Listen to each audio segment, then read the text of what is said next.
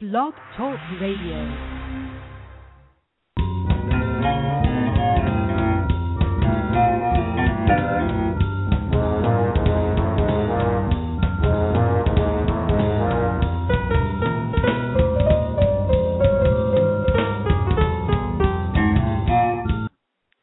Hi, and welcome to another edition of Let's Talk TV Live. I am your host, Barbara Barnett. I'm executive editor of Blog Critics Magazine and publisher of the Let's Talk TV blog. So tonight we have a really, really special show at 8:30, 6:30 Pacific time, or 9:30 Eastern time. I know Jimmy's going to be really asleep. I'm going to have as my guest for that half-hour segment. So that would be from 8:30 to 9 p.m. Chicago time. Jane Espenson will be on. So please, if you're listening out there, and I know the chat room is growing. We're up to 9 people in the chat room now. So make sure you grab all your friends, because in the half hour leading up to her being on the show, if you have questions for her, type them into the chat room, get into the queue to ask the questions. What I will do is follow this format. I will interview her for 10 to 15 minutes on my own, then bring in my usual panelists, Jimmy and Chrissy. Hi, Jimmy. How are you tonight? I'm great. How are you? Good. And Jimmy is at his Twitter handle is at Jerome Wetzel TV. And also tonight, Our Heart Radio, at Our Heart Radio, that's her Twitter handle, is Chrissy Piccolo. And so I'll bring those guys in for a few minutes as well to ask a couple questions. And then depending on if there's a bunch of people in the queue to come on and ask Jane a question or two, I will spend less time with her and get you guys on the air with her and asking questions. If you're going to call into the show, and the number is 718-305-6982, and you can call in now and stay in the queue. I will bring you in, and I'm not going to, I might bring people in sort of sporadically through the half hour, depending on how many people are in the queue. So if you're thinking that you're going to ask a question of Jane Espenson, get yourself in the queue now. So by the time she comes on in a little while, and I'm trying to remember what her phone number is, so I recognize her in the queue. Are you going to tell us? You going to tell us what her phone number is? No, I know, really. Texted. No. Actually, I can look it up. Thank you very much, because I do have her number. No, of course I'm not going to give it to anybody. That's funny. So, Jimmy, you're such a rebel. Yeah, I would well, you never know. She might let it slip. So, the first digit is 8. Yeah, I won't even give her her. Okay, now I know what it is. Okay, I've got it. Okay, I thought that's what it was. So before we get started with Once Upon a Time, because there's a lot, I posted my review, guys. I'm really sorry. I was of two minds. Part of my mind was thinking I was going to not post my episode review till tomorrow, after I had a chance to talk to Jane and get her thoughts on it. And then part of me was, okay, I am going to do it tonight and before. So I did. I just posted the review. I was really not I have a bad cold. Some of you can tell that I kind of sniffly and nasal. And so I was really tired, and I went to sleep right after the show last night. And this morning I was still not feeling well, and so I finally this afternoon wrote the review. So it's up. It's at letstalktv.barbarabarnett.com or at blogcritics.org. Either way. And then tonight on Let's Talk TV, barbarabarnett.com, my blog, I just now, like within the last half hour, posted a preview article for next Sunday's episode. And it's got spoilers in it, but nothing that the network hasn't given to the press, because I have not seen it. All I know is what the network shared with the press today and the preview from last night. So I have on there some photos, press photos from next week's episode, as well as sort of the broad strokes of the plot. So if you want later on, get a chance, go over there and take a look. And please spread the word and let people know that it's up there. So I want to talk about a couple things first that are not Once Upon a Time-ish. So we were just talking before the show started. I'm really loving Revolution this year. Yeah.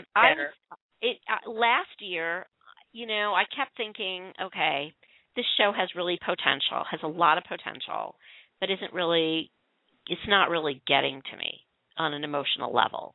Mm-hmm. And despite Billy Burke's wonderful brooding, that was a great alliteration. Billy Burke's beautiful brooding. And it just didn't, and usually that just grabs me by the guts and says, okay, I have my brooding Byronic hero to carry forth the B alliteration. And it just wasn't doing it for me. There have been 3 episodes, I think, so far. 3 episodes. Each has been better than the next. So I'm really excited. So I really when I talked to Eric Kripke over the summer, he told me that really they were revisiting the whole thing. They were really focusing in on it. They were, these warlord guys and focusing in on this town and on the emotional beats of the story. And I'm really loving it. I'm loving where I'm speculating Monroe going with this, and his being What did I think of that? Yeah, what do you think of that? Because I don't know, man. I kind of think it should be Monroe and Miles together against. Well, I think that's where it's going. Totally. I really hope so. I think they're gonna rehabilitate Monroe. Yep. And he and Miles are gonna be back together, and they're gonna kick butt. I love the fact that Rachel and Miles are together. I think it's really lovely, and I really like it. I'm really loving it. It's a great heroic show, and the girls are heroes too, which is always a good thing. Yeah. So I am really advocating people. If you haven't been watching Revolution, you should be. It's a sort of, what would you call it? Mad Max meets Mad Max Beyond Fun. No, Mad Max meets what? Oh, meets God. The Twilight Zone. I don't know. Sort of. It's really good. It's just really, the writing has been much better. And what's funny to me is that I was just surprised because Eric Kripke, he created Supernatural, and the character development and the relationship between the brothers and then the brothers and the father initially, and the brothers and Bobby and so forth and so on has always been so wonderful that I was surprised at how kind of, it was kind of all over the place last year. But Eric really is a great. I think he's finally got the formula down. I think it's Well, and I think bringing in Rockne S. O'Bannon has really helped as well. Yeah, and I think he's also given over the reins of Supernatural, so he can really focus in on Revolution. So it's just so important to have high quality, high concept sci-fi shows. So many of the genre shows that have been put forth on broadcast television these last years, the flash forwards and the the events and stuff, they just fall flat, and it kind of gives the networks pause at making more shows of that style. And we all like that type of show. So to see Revolution improve is heartening. Yeah, and I think what's interesting is, and I think, right now, I think the networks are more open than they have been in many a year for genre shows. Well, you can thank Walking Dead for that. It even beat NFL in the demos yesterday. Sure, Walking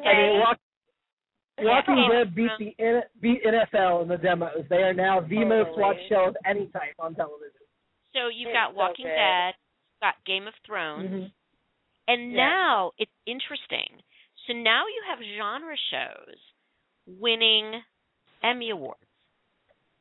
Yeah, isn't that interesting? But it's about time because so I think it's really opened things up. And so this leads me to my question for the gang in the chat room.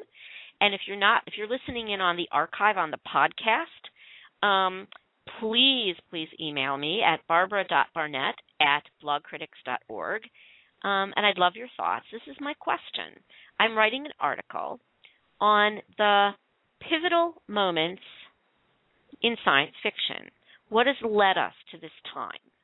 What has led us to this moment where sci-fi has become so mainstream that it's really part of the network fabric and a part of our pop culture fabric, not just for the geeks among us, but for everybody. And so people have been I've interviewed several thought leaders, including Jane, by the way. I interviewed her for this article as well, and Doris Egan, who is a great sci-fi novelist and is one of the writers, sci-fi and mostly sci-fi, I would think, Sarah, who asked in the chat room, science fiction as well as fantasy. I'm not thinking so much fantasy, although there is a certain amount of crossover. So when you get to mythology, like if you look at mythology, you have a lot of sci-fi fantasy crossover ideas, even Greek mythology, certainly Celtic mythology. So that too. So I've interviewed a bunch of people. I interviewed the CEO of IDW Comics, who was lovely and got back to me like in 5 minutes with an extensive answer, what he thought. The other question I asked them too was, why is it that sci-fi seems suddenly to be so much in the mainstream? And actually, I've been pretty much across the board, people disagreed with me that it's not something that's been, that's just only now, but that it's not that it's become mainstream, it's become much more acceptable. It is no longer the purview of the geeks in the world. It's no longer the purview of the Sheldons of the world, It's for everybody. I think there's a lot more people identifying themselves as geeks these days, too. Yeah, it's cool. There really has been a shift with the rise of technology. Oh, it's totally, and it's cool now to be a geek. Yeah, don't you think? Exactly. It's totally cool. Oh, absolutely. I mean, I've always thought it was, but yeah, it just seems in the last 10 years or so, it's really taken off. So Samantha said the X-Files. Lost. Yeah, Lost. Yeah, as far as television. Buffy the Vampire Slayer. Absolutely. Yes. So, and it's interesting because both Buffy and the X-Files were on Fox, which has always been Buffy was on Fox too, right? Yeah. That started out on Fox and then moved to WB, I believe. Yeah. But again, either way, a Firefly, I mean, that's not a milestone moment. It's an important moment in the last 20 years. But it's true of all of those shows except for Lost, which was a network show, that those either cable or the non-mainstream networks, and now Fox is kind of a mainstream network, but 20 years ago it wasn't. It wasn't, right? Mm-hmm. 20 years ago. They really took a gamble with X-Files. They did. And the X-Files did not really start off very well. And it didn't. It really wasn't until the 4th season that it really took off. And to be honest, I didn't start watching it until the 4th season. My first X-Files episode, I have to tell you my X-Files story. My first X-Files episode was Kaddish. What? Kaddish. Kaddish? Okay. With the golem. Yeah.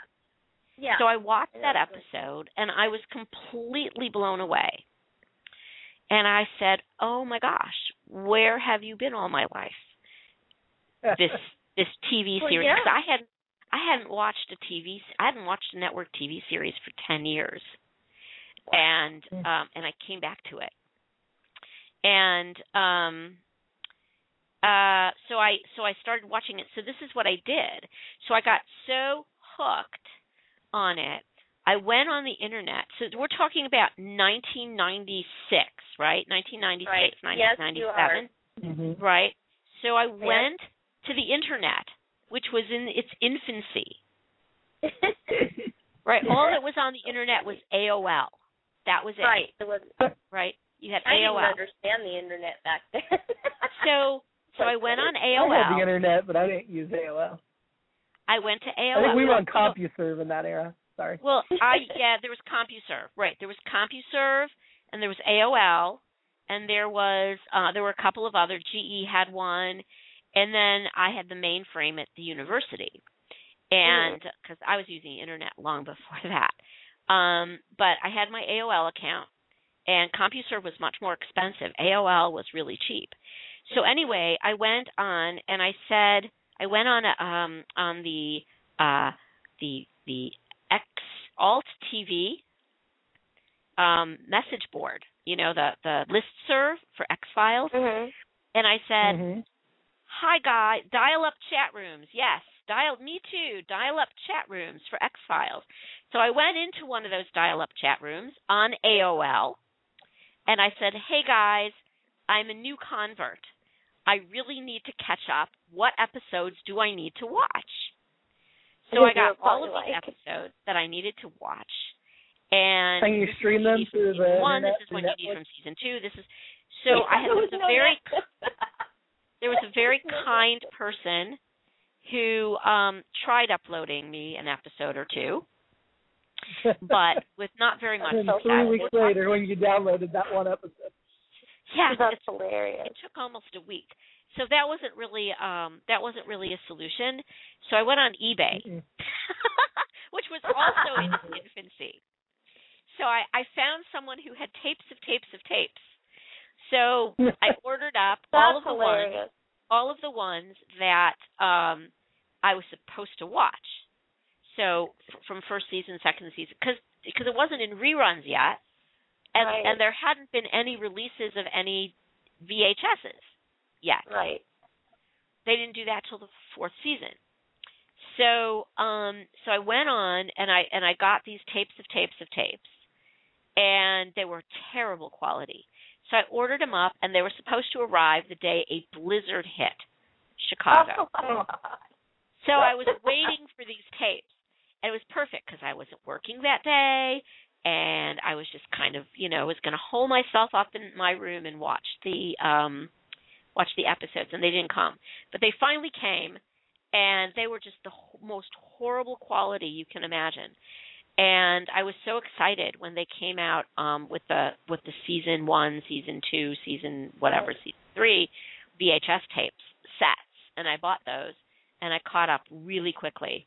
And then I started to write X-Files fan fiction. Yeah. And I got that was like insanity. Well, I actually didn't start watching it till season 3. And what happened with me is that somebody at work, this guy at work was like, "You were not watching the X-Files.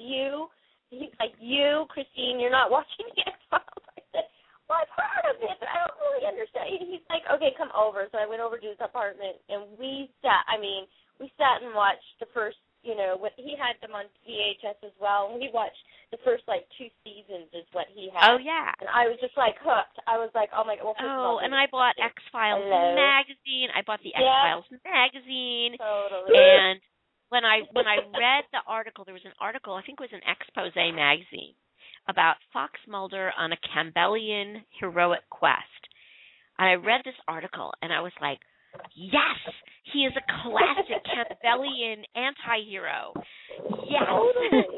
He's a Byronic hero. Yay. That was it. So anyway, okay, so I want to talk in these last 10 minutes or so before Jane Espenson joins us. And reminder, guys, the phone number to call in is 718-305-6982. Yes, Scully and Mulder, the original ship. All of those fan fiction terms are totally from, RST, USD, UST, and RST are from the X-Files fan fiction life, right? So I wasn't in RS tier at all, but all my fan fiction is very USty. I don't think I ever resolved their UST. So unresolved sexual tension, which I see. This is okay. So this is the thing. This brings me to Once Upon a Time. So this is the thing. I really agree with most TV writers and producers who say that if you RST the UST, if you resolve the UST, it destroys it. I agree with that. It saps the relationship of all of its energy. Unless they do it right, like with Bones. I mean, they've done a great job. Yeah, with and that it was whole gradual, and it was well done. Yeah. But very few shows can do it very well. And on Once Upon a Time, I mean, we have this lovely resolved tension between Snow and Charming, and you see what it did to them. And I suppose it was always that way. I mean, they're the least interesting to me, the least interesting pair. Although I have to say, with Charming dying now, I don't know where's that going to go. That's going to be pretty weird. Well, we better get more layers. Is all I wanted. I mean, come on, he's going to have to go through something. I mean, we need to see more layers character-wise with him. He's just kind of. I mean, I love that he's always, the guy that comes in to save the day. But I mean, there's got to be much more to him. More well, I like when he hangs out with the guys. He gets the great Rumpelstiltskin scenes. He gets the great Hook scenes. Yeah, I love the scenes between him and Hook. I love the scenes between him and Hook, and I love the scenes between him and Rumpel. And I love it. But we have a lot of great unresolved tension. Welcome back, Sarah. Welcome. Wonderful unresolved sexual tension between Belle and Rumpel. And I like that it's where it is. Yeah, me too. I'm going to be a renegade here. I really like that it is where it is, that there's there are so many. I said in my review today, I was counting up the star-crossed couples in Once Upon a Time, and there are tons of them. So you have, of course, you have Emma and Bay. You have Rumpel and Belle, right? Yeah. And you have, I'm going to pull up my article because now I'm blanking. It's part of my, being sick. Mulan and Aurora. Right. Mulan and Aurora. Really? No, seriously. That's where it was going last night. And there were just some article, I think it was with Edward Kitson, not Edward Kitson, but Eddie and Adam, talking about, is there going to be something between Regina and Emma, which I never even saw. And they were like, no, but if you like same-sex couples, you will be pleased this season. That's it. And that's exactly where it came. I said, that's a romance. That wasn't just a friendship. No. Wait a second, though. Mulan said she had something she had to tell Philip. No, she wanted to talk to her. She said no. Yeah, but as soon as she found out she was pregnant, she backed off. She was going to confess her love. To Aurora. Her love for Philip? Yes. Or to Aurora? I was completely convinced that. Philip. Yeah, how could you take that any other way? I agree with that. No, I know. Actually, my friend, Dania, my ex-co-host, whatever. I mean, she thought that she meant that she was in love with Aurora, and I said no, I don't think so. I think it's supposed to be with Philip. Because she just spent all that time and fought with him and stuff. And I totally think that, and she said, there's something I have to tell Philip. And when she saw Aurora was pregnant. Mulan wanted to talk to Aurora. Mulan loves Aurora. Wanted to talk to Aurora, but I think it was about I Philip. think she was going to tell Philip. I think she was going to say to Philip that she was in love with Philip. I mean, she didn't. Me too. She spent all that time with Philip. So that's a question for Jane. Isn't that a question for Jane? So so my star-crossed lovers. So now we have Regina and Robin Hood, even though they don't know their star-crossed lover. I love that. I missed something. Where's Maid Marian? Thank you, Jimmy, because I was like, wait a minute. But I missed something. Yeah, where's Maid Marian? Isn't she the mother of? She's dead. Of Robin's son? No, she died. She's dead. I thought. Yes, but I mean, so she wasn't his true love? I guess That's not. I don't understand why they're not. There's another question for Jane. Yeah, I know. I got it. I'm like, who made that decision? Because I mean, I know. Well, Dane is pissed about that too. Because I mean, for us that love that story of Robin Hood, I mean, it's always Maid Marian. I mean, that was one of the big, that was his true love. And, okay, maybe they're going to do the secondary because of the fact that Regina's, I can't remember his name, but Regina's true love is dead, and now, of course, Maid Marian is, so maybe they're doing the whole second chance at love thing. I was a little upset by it, actually. I mean, I don't know. I don't quite understand. I mean, I'm sure we'll get the backstory as to what happened to Maid Marian, but... So, I don't think it'll happen until the second half of the season, though. I think we're done with Mulan and Robin Hood and stuff for the fall. Yeah. Well, and then, Samantha in the chat box says they're establishing that you can have more than one love in your life. I understand what they're doing, but I feel like they have to really pay homage to the characters and what we know of the characters first before they go and explore all this other crap. Because, I mean, that's why we fell in love with the show. We fell in love with the show because we know these are the characters that we know and what we know of the characters. So that's sort of, I don't think, I'm sure they'll make explanations. It's just, I'm with you, Jenny, on the whole Maid Marian situation. Yeah. Okay, so Betsy says, why is it that Belle's heroics always go unnoticed? Robin Hood doesn't remember that Belle saved his life. I get that Rumpel made the decision not to shoot, but aside from having been encouraged by Belle, she rescued him. No one remembers or cares she saved Archie either. Yeah, that's true, too. They might be bringing that up till later, Yeah, I mean, they may be saving that. They may be saving that. But, I don't know. I am really, by the way, guys, Jane Espenson will be calling into the show in the next few minutes, and she will be with What was that? Was that a yay? No, Jimmy getting excited. Yes, it was a woohoo. Woohoo. A woohoo. Sorry. And I'm hoping we've got people that are lining up in the chat room, and I don't think any of those are Jane yet, so we'll find out. Samantha says, I agree, pairing Robin and Regina is a stretch. So I think that's a really good question for Jane. Totally. We have 13 people in the chat room, so please feel free to chime in. By the way, I've seen the photos from next week's episode and have read the press release, and I have an article on Let's Talk TV about it. It looks really cool. I really love the idea that Bay and Rumpel are going to be on the same, kind of on the same side, and fighting together. What was it with that war paint? Yeah, I don't get that whole scenario with we'll find out.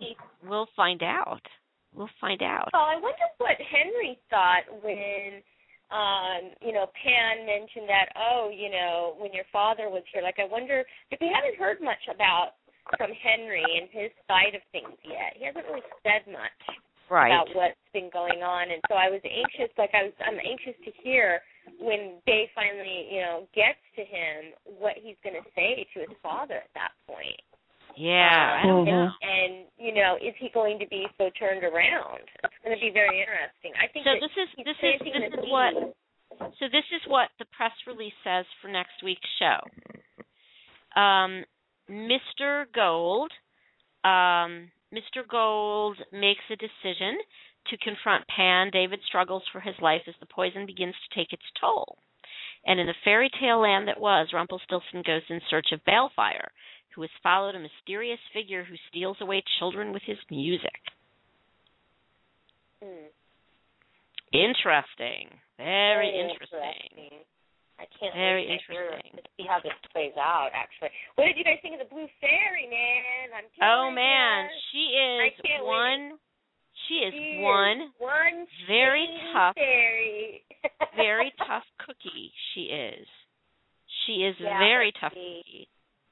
Deeper. She's a vindictive one, man. Yeah. She is. No wonder she's mother superior. And as soon as I saw her come on screen, I'm like, oh, here comes Chrissy's conspiracy theory. I know. Speaking of, she's on. Okay, hang on a second. Okay. I'm hoping that this is Jane. Is this Jane? Yes, I'm here. Hi, how are you? I'm good. Hey. Good. I was guessing at the right phone number. So okay. Guessing that it was the one that was coming from inside Walt Disney. That's that's me. Great. So welcome to the show, and I'm glad that you took the time to join us. I know you're totally manic. Have you been at New York Comic Con this week? Yes, I was there. I flew back last night and spent today back here at work at once. Wonderful. So we spoke in July, and you're working on, obviously you're promoting Husbands. You're working on Once Upon a Time. You're working on Once in Wonderland. Yeah. So tell us what's going on. What are you doing with all three of those things? Well, Husbands is in a very exciting phase because we've just announced at New York Comic Con that we have finally got international distribution. So all the fans overseas and in Canada and everywhere that have been clamoring for the new episodes of Husbands, starting Thursday, our understanding is that will go up on the CW's a YouTube site that they have, so people will be able to access it there. Congratulations. So we're very excited about that. Yeah, that's very cool. And I'll be in Seattle next weekend and at Halloween in the UK the weekend after that, promoting Husbands. And like you say, I'm also working on Once Wonderland, which premiered last week, and Once Upon a Time was an episode I wrote last night. Absolutely. So it's all ticking along. I have to say that Once Upon a Time in Wonderland is gorgeous. It's beautiful. I love the split timelines. The photography is as beautiful as Once Upon a Time is. The surrealness of Once in Wonderland is it just blew me away. Yeah, I think it's really good. I really like the tone of it, which is sort of simultaneously lighter and darker. Yes. Like it's got all those great verbal wordplay from Alice in Wonderland that I adore, but also a very atmospheric, dark tone at times. Yeah. I think people are going to really like it. It's a very, very compelling story. It really is. I mean, you have the sort of Dickensian London. Yeah. Asylum place. Yeah, we call that FVE, fictional Victorian England, is what we call that realm.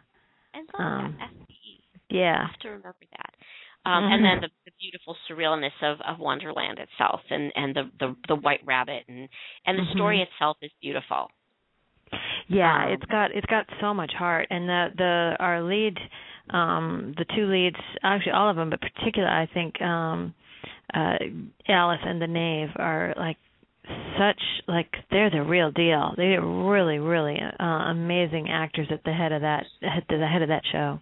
Oh yeah, and I've seen Michael Osaka in some other things, and he's just great. I love him. He's fantastic, and Sophie Lowe as Alice, and of course we've got some heavy hitters in there as the Red Queen and Jafar as well, Naveen Andrews and Emma Rigby. They are very, very cool. Yeah, and we just got a little bit of Naveen of Jafar. Yeah, there's Jafar. a lot more coming of Jafar. The episode that I wrote has lots of Jafar, and it was really, really fun to write. I would imagine. Is he really fun to write for? Yeah, I really found it. This was, sort of digging deeper and learning more about Jafar than you knew, and it was so much fun to write.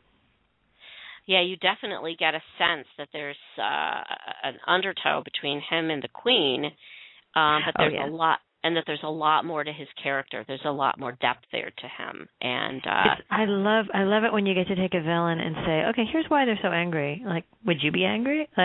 You just, I love moving villains toward the middle and heroes toward the middle, and let them fight it out in there in the gray shades of the middle. Oh, yeah. And Naveen was one of my treats of Comic-Con, was being able to interview him. It was a lot of fun. Him and also Robert Carlyle. So that was a big treat for me at Comic. And, of course, you and Brad. Yeah, Yeah, of course. Anyway, so I want to talk a little bit about last night's great episode. Thank you. And it was really terrific. Boy, that blue fairy. Isn't she something? Yeah, I've been on some panels recently with Keegan, and she was always talking about like I want to know more about my character, and I think we got to see what a disciplinarian, get to see why she was, why the curse interpreted her as a mother superior. I think when you saw her standing there in Tulip Land, where the fairies sleep, like you got a real sense of the authority she has. Yeah. Now, so what's she up to? I mean, what's her deal? Does she pulling all the strings? Like everyone's strings? Well, I suppose that's possible. I wouldn't put it past her. No. But I think in the episode, what I just saw was someone who has high standards and just is not, it was the second chance. You can't go asking for a second chance when you're on your second chance, Right. Tink went out, she stole that fairy dust, and she in almost a Ponzi scheme kind of way, was like, well, I'll make it right when this all works out in my favor. Well, that's not kosher. That's not how you use the fairy dust. But you gotta say, I mean, Tink is just this kind of idealistic, naive fairy. Yeah. Yeah, and it's entirely possible the Blue Fairy might have found, with more managerial experience, maybe she would have found a better way to deal with that. You would think. I mean, I felt sort of sorry for Tink. I mean, sure. She didn't know what she was running up against with Regina. The Blue Fairy told her. Blue Fairy was like, just step away. That's beyond your pay grade. She wouldn't listen. I mean, obviously I'm being facetious here. You can argue both sides of this. Of course. Of course. Yes. So, I loved, it was a very much a Regina-centered episode. Mm-hmm. And it was really interesting to see her at that point in the Enchanted Forest, in the old Enchanted Forest, at that point. Mm-hmm. Of her training, and making this sort of choice. But was the choice made for her? I mean, talk about manipulation. Rumpel has her right where he wants her. He does indeed. Obviously we know he's playing a very long game of training her up to cast this curse so that he could get to our world and look for Bay, and boy, he's got all the angles worked out, and he needs Regina to be in a particular mental space, and if she's finding her true love and doing all that, then that's not getting him closer to his lost love, his lost son. I would love to see Rumpel and Blue Fairy just in a room together. Yeah, I mean, you just what would there'd be bits of his long hair and shredded bits of her wings on the walls. I think so. So I wanted to ask you about Regina and Robin Hood. Mhm. Yeah, isn't that cool? I got most of the tweets that I got about that big reveal at the end were people going like, I saw it coming. And to me it's like, good for you. Like that's not, you put in a thing like that and you're like, for some people this will be a surprise and some people will have guessed it. But either way, I think people find it very satisfying. I always like it when I'm watching TV and I figure some twist out. And I go, ooh, that's what I thought it was going to be. So I hope people were delighted whether they'd guessed it or not. There's somebody in the chat room who actually makes an interesting point. Interesting that the Blue Fairy, in effect, was supporting Rumpel's goal with Regina. Well, yes. I mean, that's an interesting observation.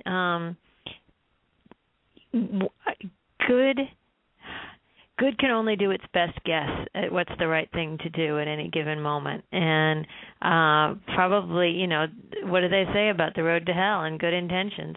True. It's very hard to tell if what you're doing is going to have a good outcome in the long run or not.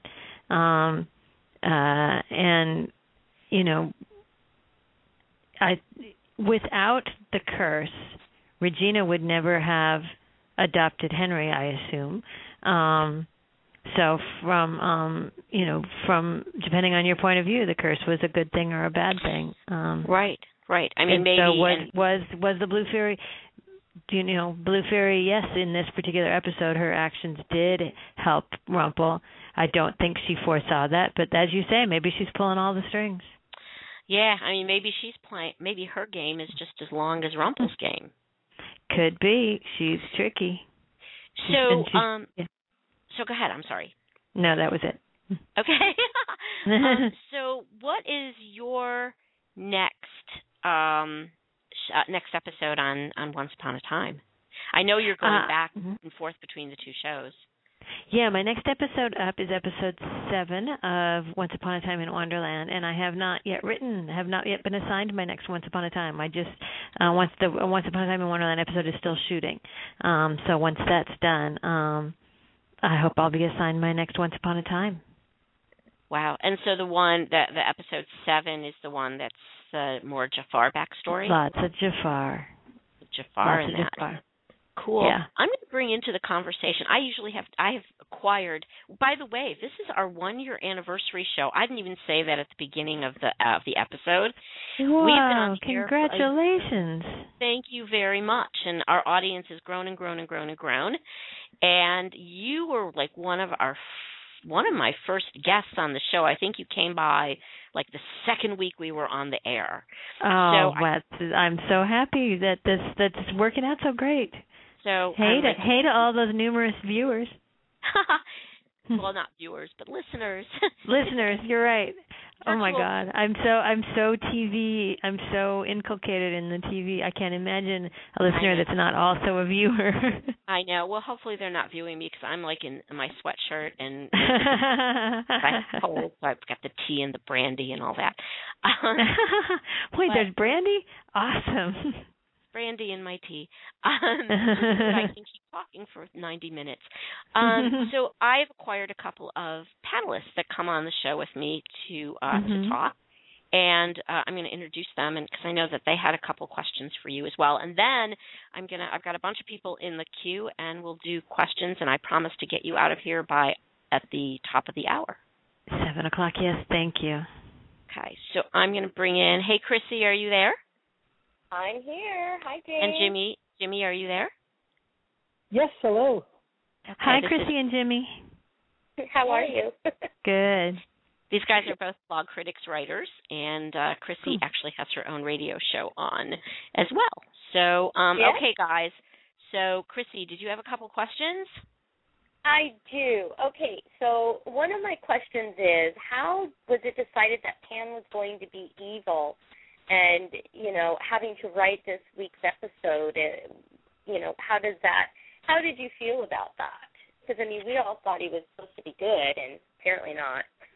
Well, if you read the original book, he's not that good. He's very, very selfish and sort of doesn't give a thought to, the parents of these children who miss them and the demands that he makes on Wendy to take care of all the boys and sort of he's closer to our Pan, I think, than people realize. If you are stolen away to an island with a charismatic leader, I think the choice to make them evil is probably going to lead to a lot more drama and interesting stories than if you got there and they're benevolent and good. So that was that, and I felt great about it. Like, you want to write a story, that's a story. And when good goes up against good, it's not nearly as much fun to write. Yes. Exactly. Well, now, are we going to see more layers to Charming? Because, the fact that he was, cut, and now he's obviously getting poisoned. We're hoping that we're going to see more Charming layers since he's going to be almost dying. Is that going to, Yeah, you're going to see, how is he going to react to this? And we're going to see that, and that's going to unfold in an interesting way. Whether or not he's going to recover. Oh my God, are we going to kill Charming? Keep watching. And there's a very exciting episode coming up that Christine Boylan wrote with a lot of hook in it, where you're going to also learn a lot, see a lot more Charming in that one as well. Oh, great. Ooh, I and like then cooking my farms last, together. I know. Totally. Well, okay, my last question for you is about how did you make it, or how was the decision made to make Maid Marian not Robin Hood? Or maybe, well, I don't know. I always felt like Robin Hood's true love is Maid Marian, and to have that twist at the end where Robin Hood is the man that Regina was supposed to meet, I mean, was that a tough decision? Because, I mean, a lot of the people that I know, we chatted today and we were like, what? You know, it's always Maid Marian for Robin. And so was it a tough decision for you guys to kind of do that big of a twist at the end? Oh, no. I mean, I personally, just speaking for myself, if we're all only allowed only one true love in this world, that means there's no hope for widowers and widows. Right. And I mean, I feel Daniel was Regina's true love as well. But I would like to think people could go on and find love again, and that it could be a true love. True. And we saw that with Rumpel and Cora, and then Rumpel and Belle, of course. Yeah. That's true. So yeah, I don't see that as necessarily a one-on-one exclusive. I mean, it's till death do us part, not forever and ever and ever. And even if death parts us, I have to never love again. I think that's a sad view. Very sad. So I would not say that the tattoo means that he was not a true love for Maid Marian. Right. Okay. So before I bring Jimmy in to ask his questions, I have a question about Mulan. So Mulan was very concerned about talking to, I thought it was Philip, but then he ends up talking to Aurora. She ends up talking to Aurora. She was going to confess her love for one of them, I think. That's what she said she was going to go do, yes. Yes, but for who? Well, I mean, I think the scene has to just stand on its own. I'm not going to provide information beyond what was seen on the screen. The scene was written, and there it is. And if we'd wanted to say more, we would have written more. Okay. Well, that says a lot. That says a lot in the Jane Espenson way of saying things. You're always very sneaky about saying things. We're not saying things. Yeah. Well, I mean, this is actually sort of a principle that, you know, I'm always I love hearing the fans' questions, but there is also a part of me that sort of goes like, the episode is what the episode is, and if it doesn't stand on its own, then we haven't done our work. The scene should be as satisfying or puzzling or intriguing or maddening or whatever as it is, just in its own skin. And I think it was all of us. I mean, I think it was puzzling. I thought I'd had it figured out, but I've been in conversations that have been changing my view. So yeah, It's very interesting to see people interpreting it, and I think that's a sign that it's a scene that is intriguing people. Yeah, definitely. Yeah. So Jimmy, did you have a couple questions? Sure. Okay. Yeah. One thing I was wondering about watching last night's episode is there's, allusion to Tink and Hook's past relationship and, her time on Neverland before. And in some ways we've seen, like Snow White and Beauty and the Beast go back and tell those classic stories we're familiar with the Once Upon a Time twist. Is it tempting to do that with Peter Pan and go back and show us what originally happened in Neverland? Or is the focus more, if it doesn't relate to our core characters, it's not really important? Oh, I think that for this half season, this first half of season 3, and who knows how much beyond that, I would count Peter Pan as a core character. He's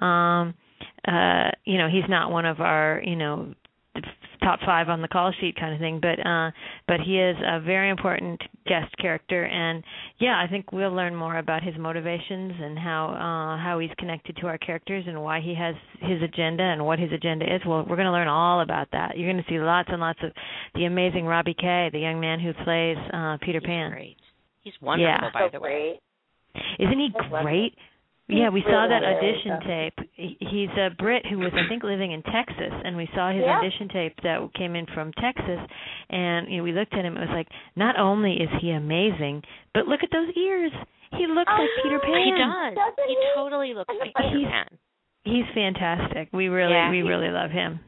He's great casting. He's really he's just very, very talented. Is all I can say. Mm-hmm. I mean, I saw he was in a movie Raised to Live Forever, and oh my God, he's so great in that. He was like only 12, I think, or 13 when he did that. Wow. That movie, and he was fabulous. You need to see it. You should ask him for it because he'd probably give it to you. Well, I actually haven't met him. He was up at the premiere party. We went up to Vancouver to screen the first episode with the cast, and I saw him there. But he was sort of, being monopolized, and at the center of a group of people. And I didn't ever get a chance to go up and talk to him. But he seemed, just absolutely magnetic and charismatic. He's really, great. really good. I was lucky. I was able to interview him once, and he was just wonderful. So you will like him if you. The casting for the show continues to be brilliant on all fronts. I'm going to bring in a question from the audience, and I think this might be Sarah because I see the area code, one of our regular callers. So is this Sarah? Yes, it is. Hey, I knew. Chicago. Hey, Sarah. You're on the air with Jane Espenson. Do you have a question? I do, actually. Let me think. I actually had several, and then they all went away for some reason.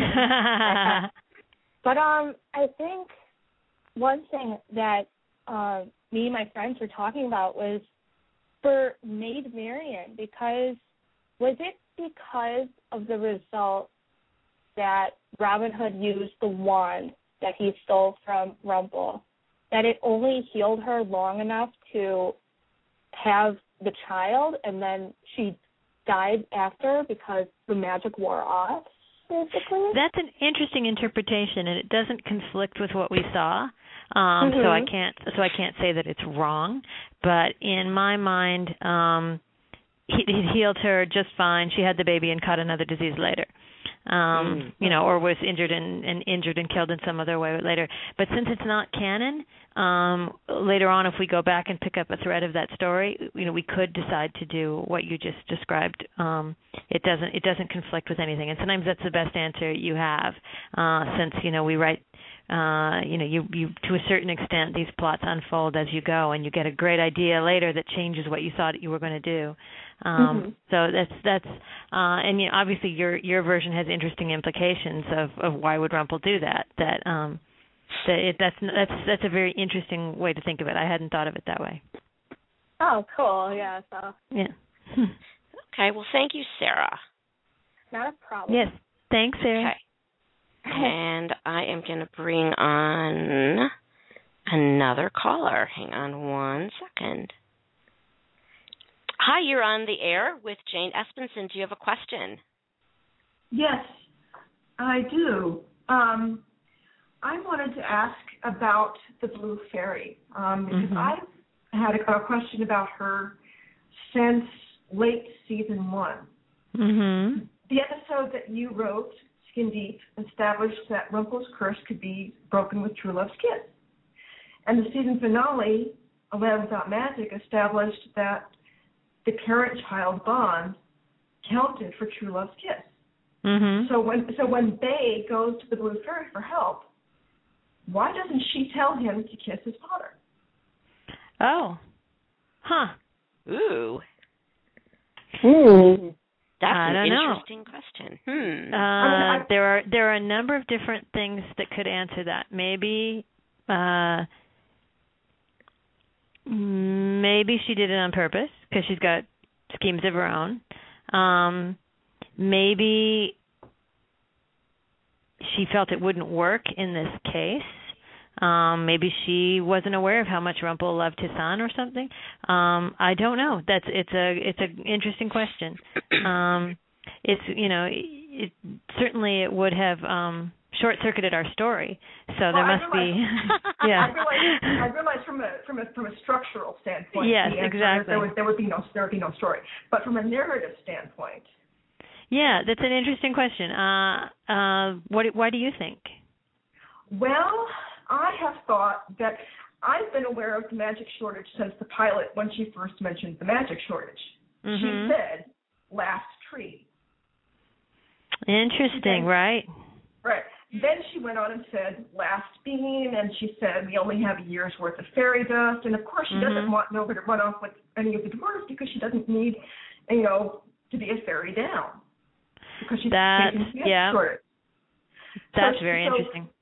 So all Tan did when he was talking to Henry about the magic shortage was provide, secondary corroboration of something that Blue Fairy's been talking about since the show began.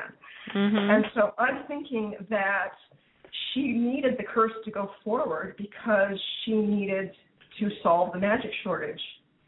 And that's pretty cool. That was how to do it. Very cool. That's not a... Yeah, go on. And that was what she did. That was what she had to do. Now, if it goes into she needed Henry to exist because he's the savior that saves the magic, then that's why she needs the curse. But we have to see whether that's going to be what goes on, Well, I will just say I think that's all very interesting. Okay. I think that you've clearly thought about this a great deal, and that's a very intelligent analysis. Good you. job. Okay, I am going to take the last two questions for myself. Because I know that you have to run in less than 5 minutes. Yeah. So, question, are we going to see, this is because I don't know if you know that I'm like a big Rumple fan, so so I'm going to ask if we're going to see any more of Rumple and Belle together in Neverland, if you know. Yeah, I think that's a keep watching one. Just keep watching. Okay, that's a good answer. And a question that came up in the half hour before you came was, are we going to see any possible same-sex relationships in Neverland or on Once Upon a Time? I guess that depends on what you make of that Mulan scene. Oh, I suppose it's not a relationship exactly. Okay, so that answers that question. That's funny. I love how that's where I was. That was like the direction that I was approaching that question. Yeah, so it depends. Okay, all right. So is there anything that you can tell us about what's coming up on either show in the last couple of minutes I have with you that you can tell? I know you don't give spoilers, and I don't either, just what the network tells me. Right. But is there anything you can tease about anything coming up on either show? Yeah, I would say that coming up in Wonderland, you're going to get more opportunity to get a look at Alice and Cyrus together, because obviously, this is the central relationship that we're, trying to reunite these two, and so we wanted to make sure that you had more of a sense of what you were fighting for, what the relationship is that you're fighting for. So I think you're going to get to see more of Cyrus and more of what their love looks like, and I think people are going to really like that. He's really, really appealing and very, very good, and I those are some of my favorite scenes that are coming up. And on Once, just keep an eye on Robbie Kay, because I've got a feeling he's got a pretty compelling scheme. Oh, I've said the word compelling like 8 times. Ugh, I hate when I do that. I get one word going, and then it's like the only word I use. It's a good word. Yeah, it's good we're the first 3 times you use it. But Peter Pan's got some really great, interesting plans. So keep watching him. Oh, and Felix, Peter Pan's right-hand man, who's sort of a find. Scary. Like, he's scary. Yeah, just this great, creepy character. So just, once we discovered how great and creepy Felix was, we end up using him quite a bit. So keep an eye on them. And hashtag Save Henry. Yeah. Great. Yes, absolutely. Hashtag Save Henry, which goes all the way back to Comic-Con and Harrisburg. Thank you so much for being with us. I know you've been crazed and busy, and always appreciate you taking that time to be on the show. No problem. And I must run right now to the airport to pick someone up. And but thank you so much for having me on. All right. Take care. Thanks for watching. Thank you. Bye. Bye. She's so funny. I love her. Is. I love how she's great. so like well, I don't know. What do you think? Like, what do you think of that? What do you? Well, she doesn't stand on its own, but it's good. She doesn't like to. She teases, and she doesn't give anything, which is good. But I mean, I don't know. I just like the way she does it.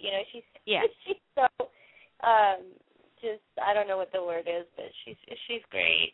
She's always very interesting. good-natured and very very fun. Now, I just actually got a note I might be having next Monday on the show. I don't have complete confirmation yet, but we're working on getting I just got a tweet. Another compelling interview. I love it. I'm working on getting David Goodman on the show next Monday.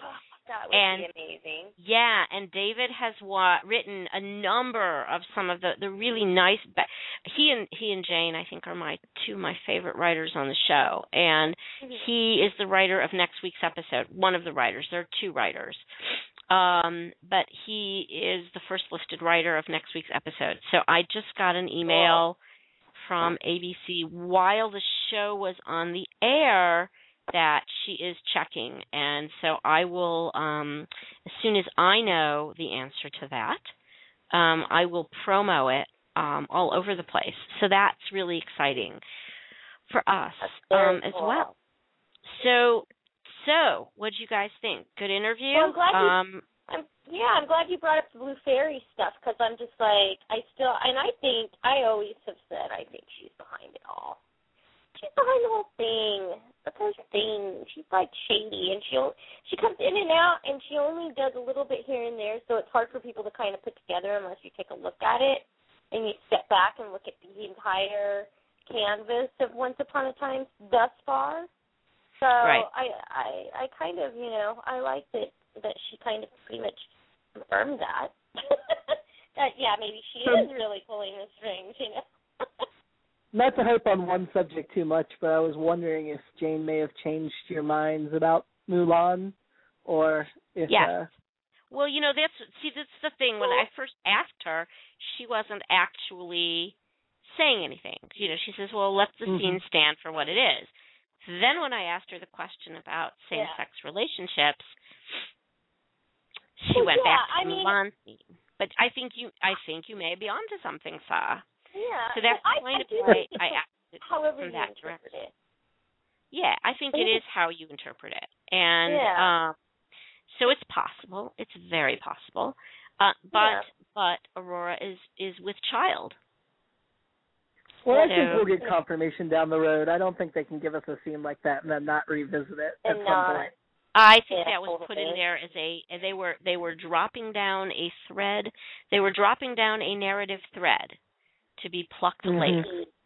And that's one of the things that's really, really good. I mean, having just gone through the process of writing a whole freaking novel, one of the things that novelists do, like on the last pass of writing a novel, or the not last pass, because I'm sure I'll have to do some rewrites on it if it gets actually published. But one of the things that you do after you've completed the story is you go back and you drop threads. You drop little bits and fairy dust. You drop pixie dust through the novel that sort of leads you to other places later on. And I think, and when you're writing a television series, you don't have that luxury because everything gets built from the beginning, and everyone's watching it as it's getting built out. So they drop a thread, and they know they're going to pluck it out later. They're going to pluck it out at some point. They don't just put things in there for the sake of putting things in there. They know they want foreshadowing. Yes, it's not exactly foreshadowing.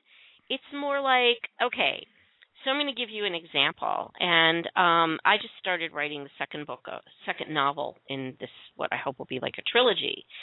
And it turns out that the place where I set my main character's shop in London, in Smithfield Marketplace, is the same place where William Wallace, from Braveheart, William Wallace was executed.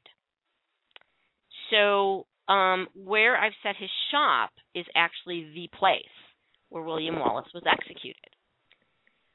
But what my readers of the first novel aren't going to know, is that William Wallace was a Confederate, was a comrade of Thomas Ercildown, Lord Thomas Lermont of Ercildown, who is a real person, who is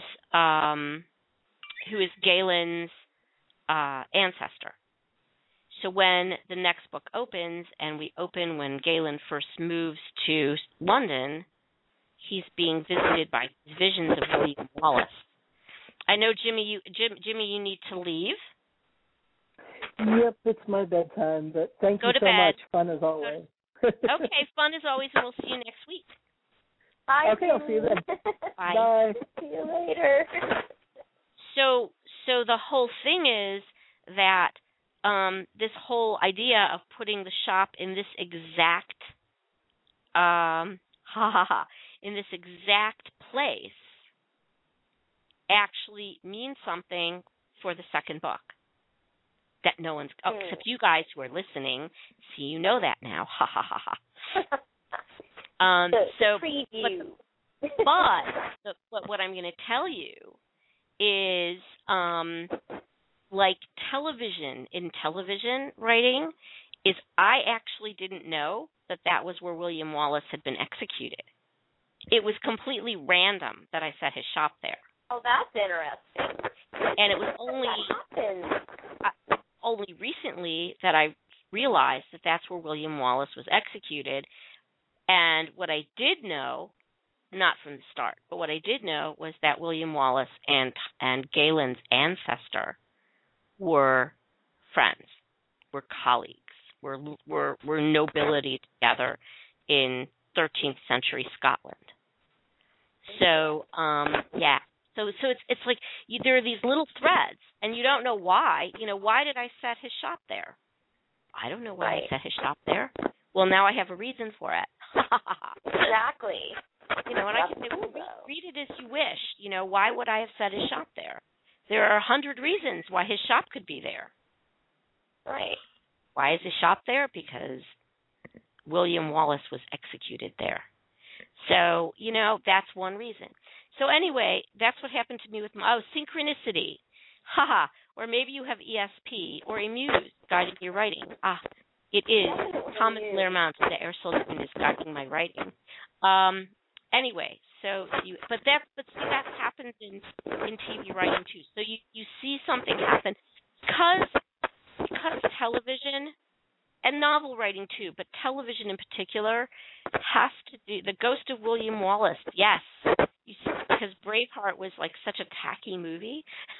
Yeah. So William Wallace wants me to tell his story. That sounds cool. I could do that. The opening scene of the second book is William Wallace's execution, which was really gory. But what was I saying? But because TV episodes are only 43 minutes, nothing can get wasted. Right. Nothing can get wasted. So when you drop a thread like that, and she made a big deal about it, right? There's something I need. She was really fretting about it. I really need to tell Philip something. And what is she going to tell him? Well, finally she gets the opportunity, and it's Aurora she wants to talk to.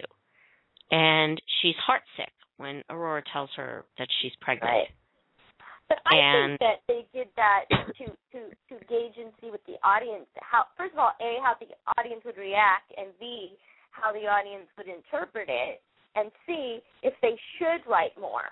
Because I think that they do that from time to time. They'll put, like, situations in or, like, a moment in, and then it's like, oh, my God, okay, what's the reaction to that? And they're going to look at that, and they're going to see, okay, well, then let's write some more for it. I mean, that's sort of what I think. The audience going to be accepting of that? Right, exactly. And, and I mean, like, to be honest, Dania was like, what? I don't understand that. I was like, well, I mean, they're just trying to plant the seed and see what people think, and right. it'd be interesting to see what they do. I mean, I don't see, I think it'd be an interesting facet, actually, to see if they do that. Right, right. No. Oh, so Mulan never says it was Philip she wanted to talk to? Really? Okay. See, are you sure? Because, okay, she says to Robin Hood that she has to go and see. She has to talk to somebody. Oh, I think he says a matter of the heart or something, and she says we'll see. But then when she goes and sees Aurora, she gets there and she's like, "Is Prince?" She says, "Is Prince Philip here?" "No, let me get him for you." And I think she says, "Oh no, I want to talk to you." So I think that's where so it could have been either way. She could say, "Hey, listen, I'm going to fight for," it could have been either way, really. But I mean, I'm leaning more towards that she's in love with Aurora, probably. That could very well be. To be interesting to see what they do. So it'll be really interesting to see where it goes. I am really excited to see what happens I love oh, by the way, it's really interesting. So I saw I can't remember the movie, but I saw a photograph of Naveen Andrews in another movie, and I could have sworn it was like he looked exactly like he looks as Jafar. Same outfit, everything. So what movie? I can't remember. Oh my God. Can't remember. It wasn't a great movie. But he's great. I'm really looking forward to seeing his relationship with the Queen, with the Red Queen. Wait, that was just crazy how, he really has power over her. That little scene we got was just like, oh my God, it was very intense. It was good, so I think it's going to be interesting. We see here in the chat room, Naveen Yum. Did you see the picture that I have that Naveen and I took together? That's a great picture. It is a great picture. Did you put it on your blog? I didn't. Should I put it up on my blog? Yes, you should. That's a great picture. I should do that. I should put it up. Maybe I did. No, I don't think I did. Okay, I'm going to put up on my blog my pictures that I took. I took 3 pictures with actors. One was my picture with Naveen, head to head. And one was my picture with Giancarlo Esposito. Right, and the other one was my picture with Robert Carlyle. So I still have it in my phone, by the way. She sent it to me. I'm like, I'm keeping it. So after which I said, my life as a journalist is now complete. Well, it's funny. For years, I tried to get even just a phone interview with Hugh Laurie, and I interviewed pretty much everybody else associated with House, and I never interviewed Hugh. And when I started writing about Once, I had access to pretty much everybody, but not to Robert. And so I was really disappointed last summer, not this past summer, but the summer before, when Robert had to cancel and couldn't go to Comic-Con. And and this year when he was there, I was really quite excited to get to meet him, to get to interview him, and then do the completely fangirlish thing of having my picture taken with him. So you have to do that. I mean, you just do. Yeah. It's so hard because when you have to be in professional mode, but inside you're just fangirling all over the place, and it's just like only sometimes. You try to be outwardly calm and cool and collected. Sometimes in a while you're. Yeah. I mean, sometimes it's really easy to just be in professional. In fact, all the time it's easy to be in professional mode. Yeah. I mean, you just are.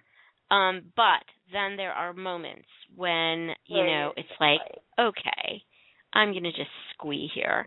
When I was You know, I mean, it was like I was like 5 feet from Harrison Ford for like a half an hour. Crazy.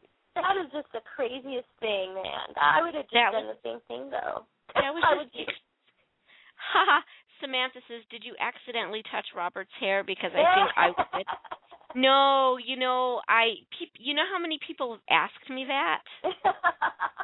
He's probably, like, surprised that we even talk about his hair. Does he realize I don't think so. I think he very much wears his hair the way he wears his hair because he knows it makes women crazy. Yeah. No, he always wears his hair like that.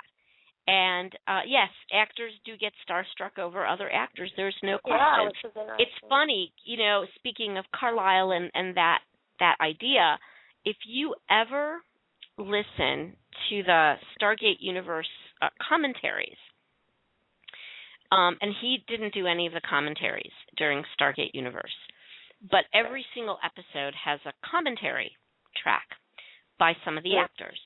And every single actor was like starstruck over him. That's so funny. They were all huge. They were all huge fans of his. Huge He's so fans. Good though. I mean, he is intense. About him. I mean, even last week with the whole shadow thing. That was painful. I've been watching that. It was like, oh, God, that must really hurt. He really sells it. But to answer the question, did I touch his hair? No, I would have. No. It looked very soft. It looked very Naveen, soft. when I took my picture with Naveen Andrews, like I was holding the camera, and it's a really bad picture of me. Because it's taking it from under my chin, so it looks like I have like 4 chins. But it's like really weird. So but Naveen, actually, I'm posing with him, and he actually leaned his head over and onto mine. So that was so cute. His hair is very soft. He has very soft hair. Very good curly soft hair. All right, let me ask you this: How did they have really nice smelling cologne on? You know, that was second. You know what? That's funny. That's the second most asked question. The first most asked question I got was, "Is Robert's hair soft?" And and my second most asked question was, "What did he smell like?" What? Well, and you know what's funny is I never pay attention to that stuff really, to be honest with you. But when I met Steve Burton from GH at Fan Club Weekend, I met him finally, and you know, because he's sort of a big wig in the whole scenario of soap world, and I never I couldn't tell you anybody else's cologne or nothing, but that was the very first thing. That and his eyes are real; they're not contacts, whatever. His crystal blue eyes. But no, it was just like, oh my God. Like everybody, and it's funny because they would tweet about it. Like the guys joke with him, hey, I can smell your ex cologne all over the studio, and, you know. So like that, and I thought, oh, okay, whatever. That was the first thing that I noticed. And man, he smelled yummy. That's all I can say. I was like swooning. So and it was like, oh my God, I don't ever pay attention to that, but that's how good it was. Well, so I am like super sensitive to men's cologne. I really dislike it. I mean, I really dislike it. Like, really, really dislike it. That's so funny. Really, really, really dislike it. Really, really, really, really. And I dislike it so much that it almost makes me nauseous. And I have that visceral kind of reaction. My husband does not wear any cologne or aftershave at all. He always smells of soap and shampoo, which is quite lovely. And so he, you know, I like the soap thing. So, okay. So, I think Naveen Andrews' hair is permed. Is in the chat room.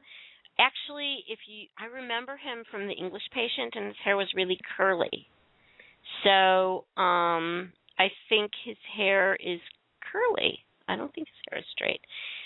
So anyway, so I'm really sensitive to perfume, to cologne. Not to women's perfume so much. I mean, I wear perfume, but I tend not to like the spicy stuff at all.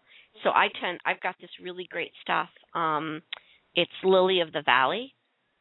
or not Lily of the Valley, it's lilac perfume that I get at Whole Foods in their organic bath and body section. And it's really lovely. It's by Pacifica. And anyway, so I did not notice, and I thought, like I know that Robert Carlyle smokes cigarettes, like he's a chain smoker, and I would imagine so is Naveen, but I didn't smell cigarettes. I didn't smell cologne. They just smelled nice.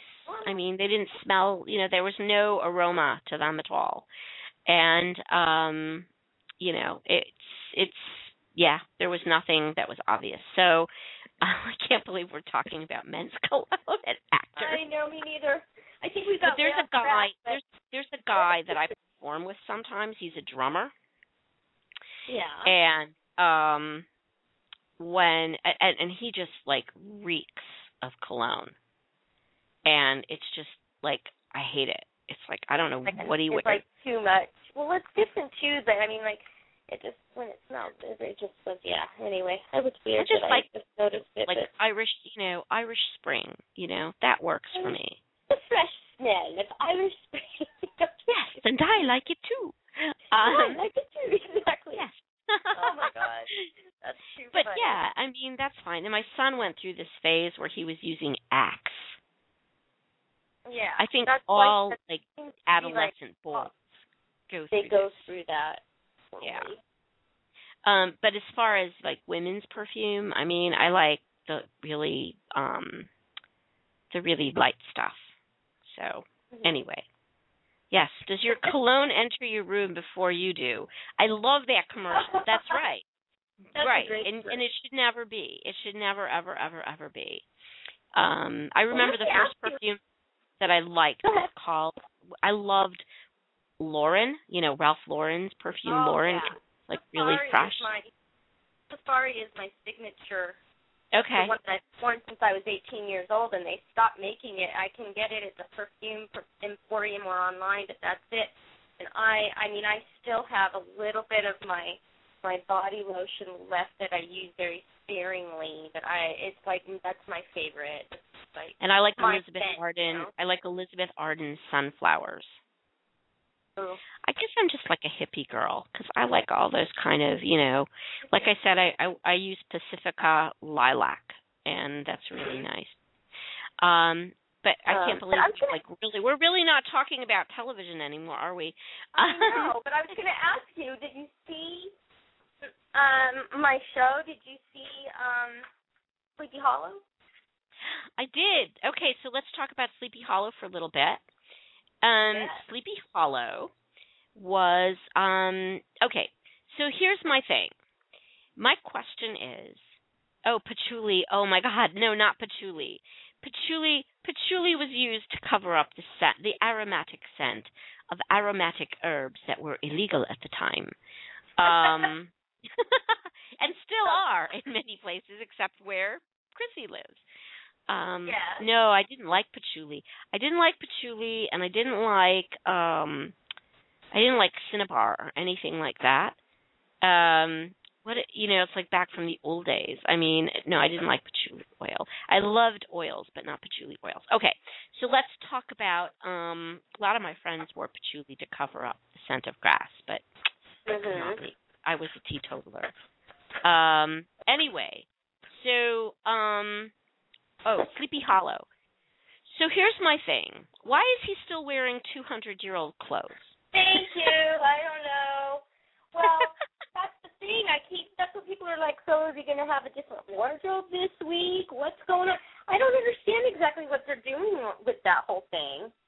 Yeah, and he's still too modern for me. I mean, he's so well adapted. He's so well adapted. He adapted a little bit quicker than I think. It's hard. It's the writers that really need to kind of bring that whole 250-year-old, at least more of the dialogue, more of the words that he would use normally than, And I get that he can't, I get that he can't use thee and thou and, and wouldst and shouldst but and he does certainly, he throws a dare say in there every once in a while, but he's way too easily adapted to this. This should be rocking his world. This should be, what the hell is this?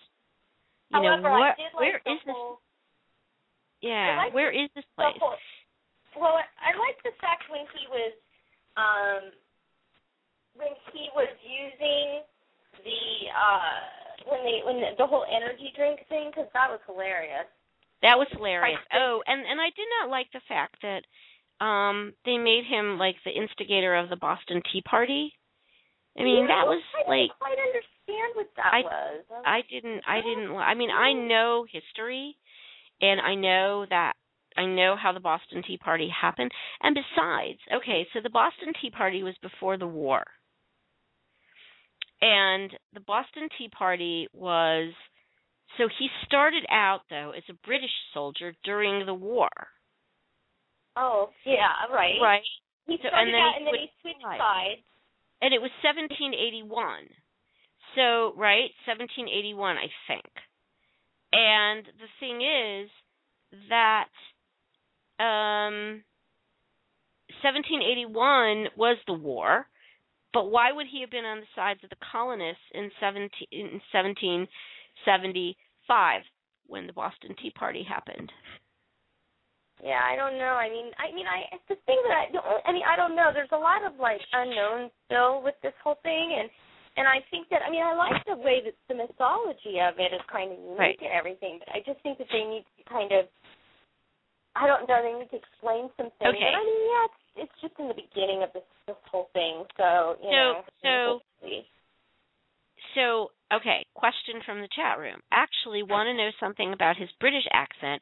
It's an anachronism that received the RP speech. It's called received pronunciation. It's kind of an Oxbridge accent. Did not come into use until the 1800s, while he was asleep. So we don't actually know how he would be talking.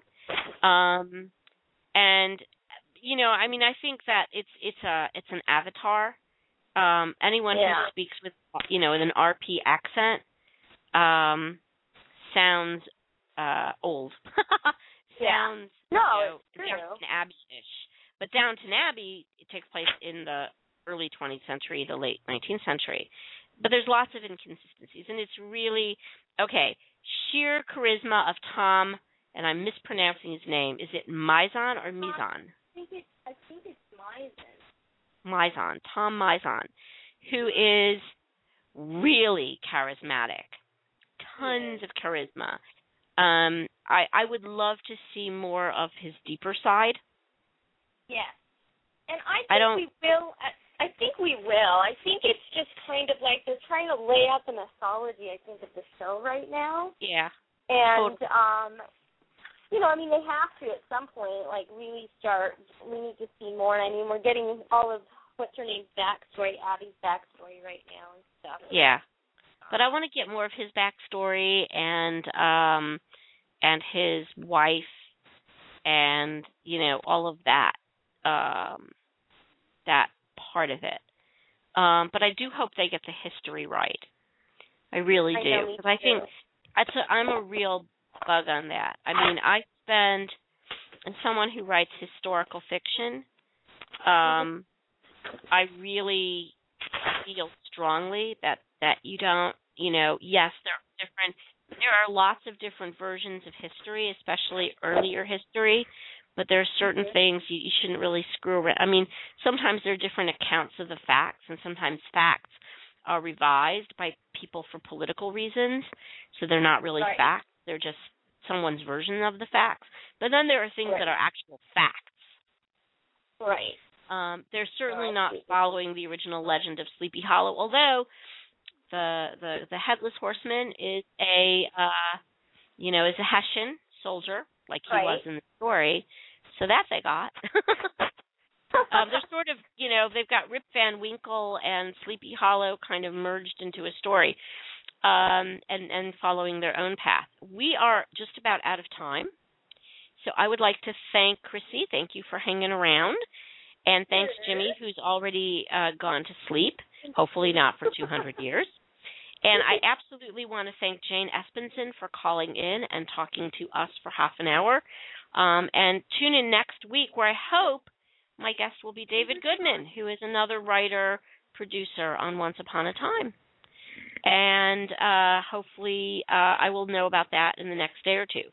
So stay tuned and follow me on Twitter at @B_Barnett, and you will find out what's going on next week's show and whether we've got David Goodman. So good night, Chrissy. Good night. Thank you, Barbara. Good night, Helena. Good night, Karis. Good night, Samantha. Good night, Sarah. Good night, and I'm going to mispronounce your name again, Suanich. I'm not going to get this right. And Super RS. So thank you, and everyone else who's listening out in Radio Land. We'll see you next week. Bye. Bye.